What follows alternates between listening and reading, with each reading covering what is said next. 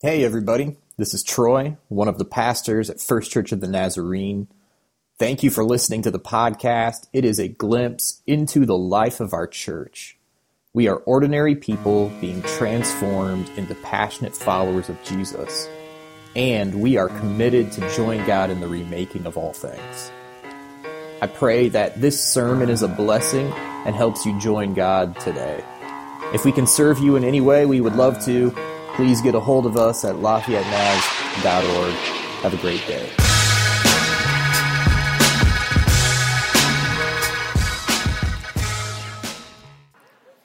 Well, good morning. Welcome to worship. My name is Troy. I'm privileged to serve as one of the pastors here. You can go ahead and have a seat. Thank you so much for joining with us. We are in the second week of a sermon series that we have called The Good Fight. The Good Fight. Because we recognize that there is an enemy who has come to extinguish life. An enemy, as the scripture says, who's come to steal, kill, and destroy. And we serve a resurrected Jesus who is at the same time pulling us and beckoning us so that our lives can be remade to look like His. And it's a fight. It's a struggle. And so last week we said that we're gonna take the next 6 weeks during Lent, and we're gonna talk about what it means for us to fight against evil, to resist the devil, and to fight the good fight. This is week 2 of that sermon series called The Good Fight. And I've heard it said that every Christian, the birthmark of every believer, is a bullseye. So when we become a Christian, we gain a Heavenly Father, but we don't just gain a Heavenly Father, we also gain an enemy. And because of that, the Bible instructs us to, quote, not be ignorant of the devil's schemes. So that's what we're doing here over these next 6 weeks. We are examining the schemes of the devil to extinguish life. And we want to expose them to the light so that we can walk in the freedom of our new life in Jesus Christ. So last week, this is what we talked about. Last week we said, this is what the devil does. This is his first scheme. He accuses us. He accuses us. And this week, we're going to talk about how the devil deceives. How he deceives. So from the beginning of Scripture all the way to the end of Scripture, the Bible refers to the devil as the deceiver. As the deceiver. And here's a couple of examples. The word Satan can be translated multiple ways. It comes from a word that means deceiver or liar. Revelation chapter 12 calls the devil, quote, the deceiver of the whole world. John chapter 8, the words of Jesus, he calls the devil the father of all lies. And here's the thing, I just want to kind of connect some dots for you. Some of you, at some point in time during your journey, you may have worked through some pain in your life. Maybe you worked through that pain with a friend. Some of us worked through that pain with a counselor, and we might have come to understand that that pain that we worked through was the result of a lie that we had believed, and that lie originated in our family of origin, with like with our mom or our dad. But let me connect the dots here for you. That lie that caused us pain may have come through our mom or our dad, but it came from the devil, because the devil is the father of lies. And your mom or your dad can put a lie in your ear. It's the devil who lodges it in our hearts. And here's what's true. When we believe lies, it can destroy our life. Believing a lie can really hurt us. And some of us are in this room today, and we never really tried our best in school. Like, we didn't actually apply ourselves. And here's why.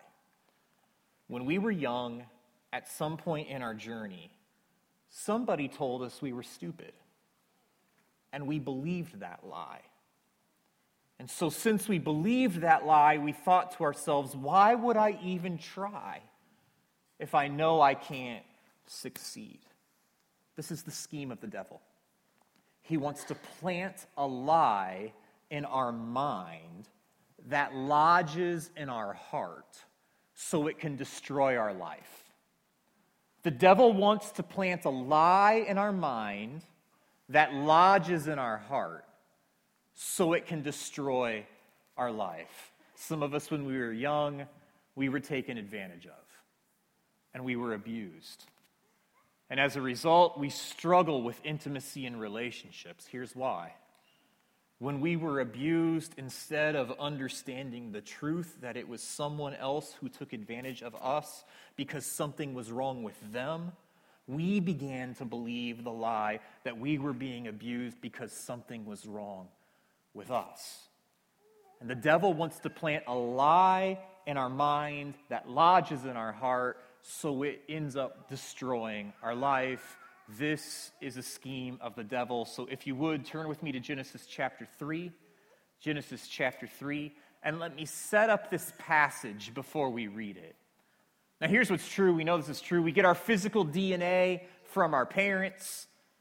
We inherit our physical genetic code from our parents. That's where we get our physical DNA. But we get our spiritual DNA also from our parents. And Adam and Eve, spiritually, are our first parents. And our first parents believed 3 lies. And because our first spiritual parents believed these 3 lies, it was like replicated into the genetic code of humanity for all time. And we've been struggling against these 3 lies in the human heart ever since. I want to point out those 3 lies for you as we turn our attention to God's Word in Genesis chapter 3. Would you stand with me for the reading of God's Word this morning? Genesis chapter 3, we're going to read verses 1 through 6 and then jump down to verse 8. This is the word of the Lord. The snake was the most intelligent of all the animals that the Lord God had made. And he said to the woman, "Did God really say that you shouldn't eat from any tree in the garden?" And the woman said to the snake, "We may eat the fruit of the garden's trees, but not the fruit in the middle of the garden." God said, "Don't eat from it. Don't touch it, or you'll die." And the snake said to the woman, "You won't die.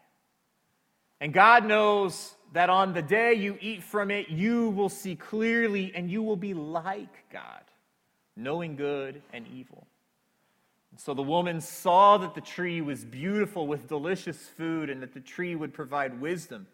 So she took some of the fruit and ate it, and also gave some to her husband who was with her, and he also ate it. During the day's cool evening breeze, they heard the sound of the Lord God walking in the garden. And the man and his wife hid themselves from the Lord God in the middle of the garden's trees. This is the word of the Lord for us this morning. You can be seated. 3 lies that we're prone to believing. 3 lies that Adam and Eve were prone to believing. 3 lies that humanity will always be prone to believing. Here's the first. The devil wants us to believe that sin brings life, not death. The devil wants to deceive us and wants us to believe that sin or doing something against the will and the intention and the law of God will bring life to us and not death. And we know that's not true because the psalmist says that the law of the Lord is perfect, and here's what it does. It revives the soul. And the New Testament says that the commands of the Lord are not burdensome.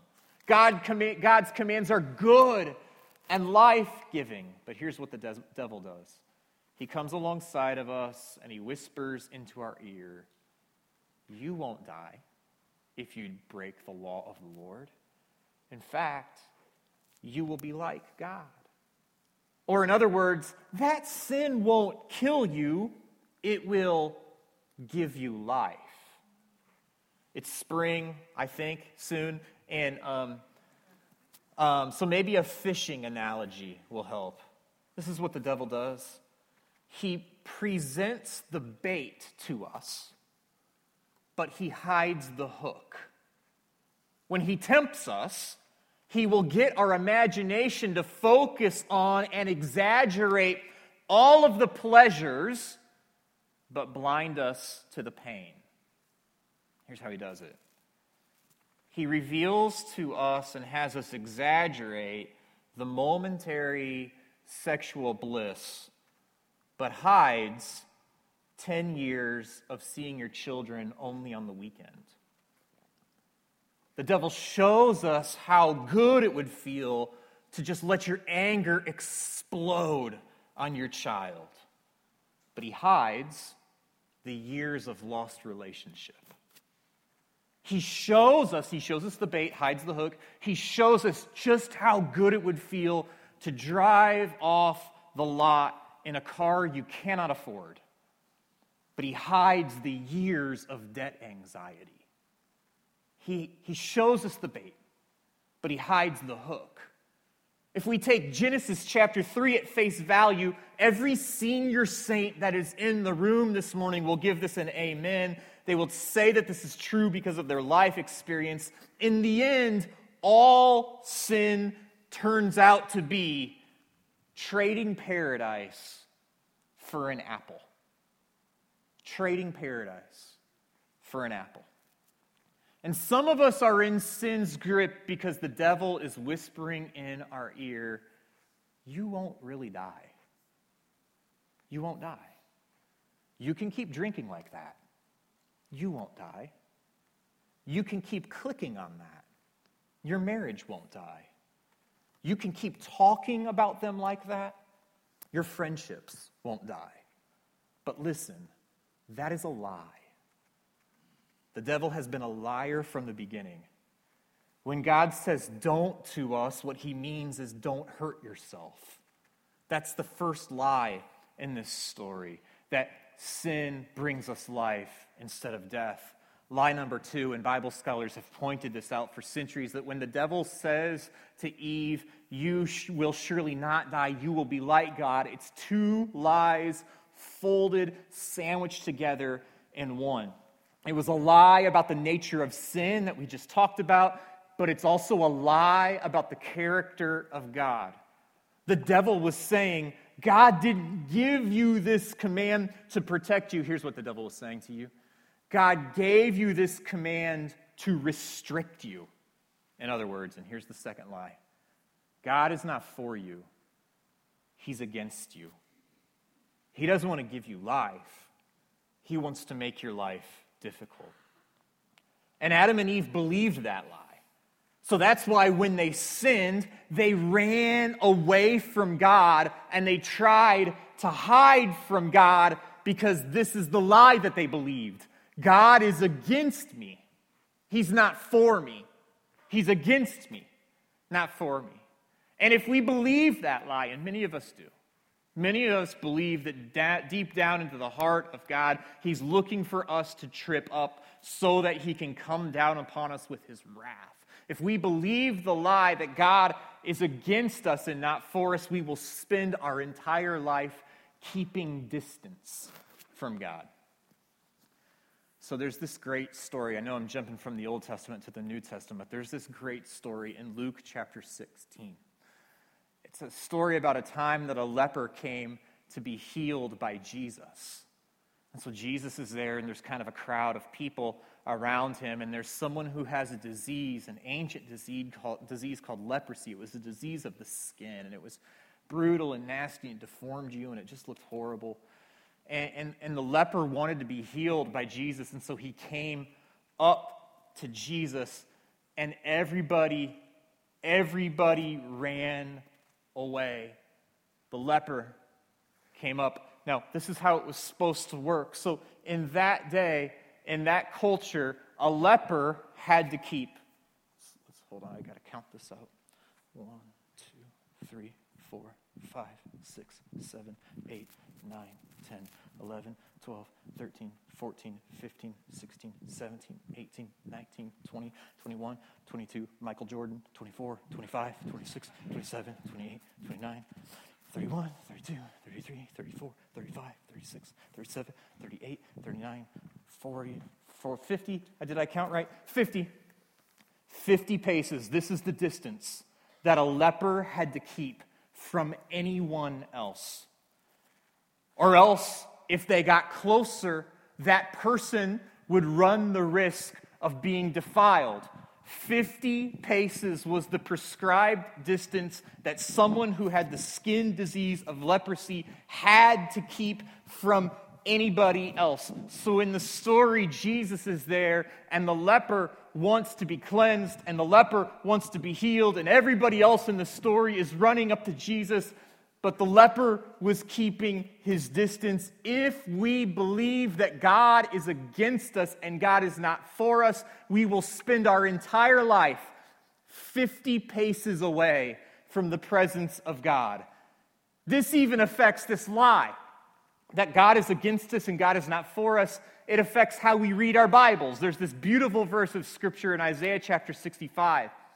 The verse, as I came to memorize it, says, all day long, this is the words of the Lord, all day long I have held out my hands to an obstinate people. And if we believe that God is against us, how we understand that verse of Scripture is, God, all day long I have held out my hands against an obstinate people. But that's not the word of the Lord in the context of the Bible. It's more like this: all day long I have held out my hands to an obstinate people. God is for you, not against you. And when we realize that the lie that the devil has been whispering to us, that God is against us, when we realize that's been a lie this entire time, it changes everything. Some of you are here this morning and you're not yet a follower of Jesus. And again, I'm so glad you're here. You will always be welcome here. This is not a community of people who gathers together in a huddle because we think we're so good. This is a community of people broken, understanding our brokenness, who gathers in the presence of a God that we think is so good. If you're here this morning and you're not yet a follower of Jesus, I just want to communicate clearly the heart of God. He is not against you. He is for you. But when we believe the lie that God is against us, that God wants to banish us to hell, when we believe that lie, what we failed to understand is that God is more eager to receive us into his household than we'll ever be ready to be received. We begin to understand things like the way that God talks about himself in Zephaniah, that God sings over us like a mom holding her newborn child. When we understand that God is for us, that he's not against us, we remember that we can run to our Heavenly Father when we've messed up, as opposed to hiding from him when we discover the issues in our life. That's lie number 2, that the devil wants to lodge in our head so that it becomes lodged in our heart. It's this: God is against you. He's not for you. Here's lie number 3. Did you notice in this passage that before Adam and Eve sinned, before they chose to disregard the law of God and eat the fruit that they weren't supposed to eat, before they did that, they felt no shame. In fact, the Garden of Eden was like this ancient nudist colony where they were naked and they didn't even realize it. But after they broke the law of God, the first thing they do is hide. And they're ashamed. And here's the truth. Our bodies were not designed to bear the weight of that kind of sin. When they sinned, they hid, they were ashamed. Do you know what shame is? Shame is when you take your issues and you turn them into your identity. It's when you take your issues and you turn them into your identity, and that's what the devil wants to do to you. Now, what we have to understand is that Satan is in fact real, but so is the Holy Spirit.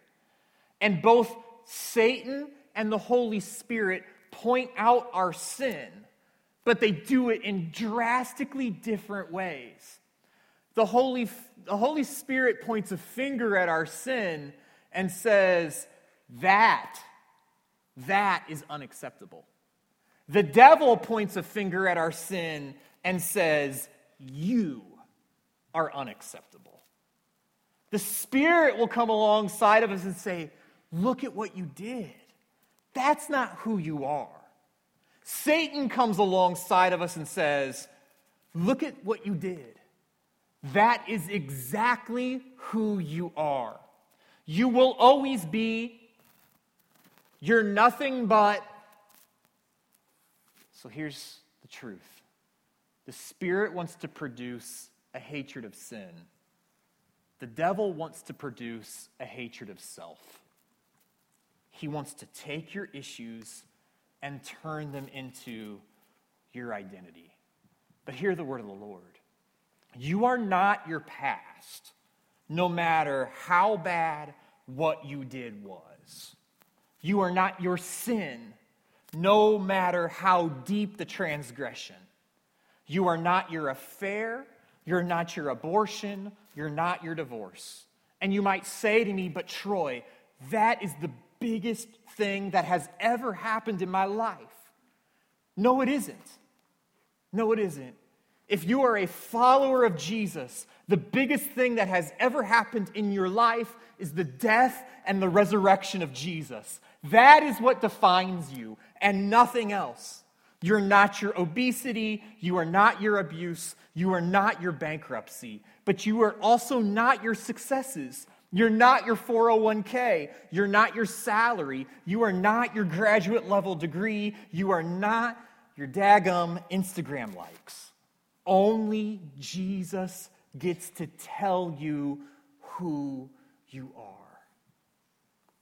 So how do we walk in freedom from the lies that the devil wants to hand to us in order to entrap us? How do we do that? Here's the key. We have to learn how to become people who recognize the lies and replace them with truth.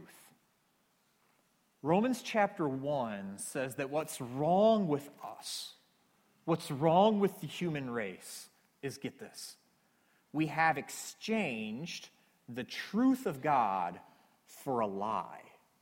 We flip them. And how we get freedom from that is we exchange the lies of the devil for the truth of God. And so some of us are here this morning and there is this lie that is holding us captive from following God in our life. And there might be a sin in your life, and the word for that sin in your mind is exciting, but God wants to exchange that lie for the truth. It's going to bring you death. So come on home. Come on home.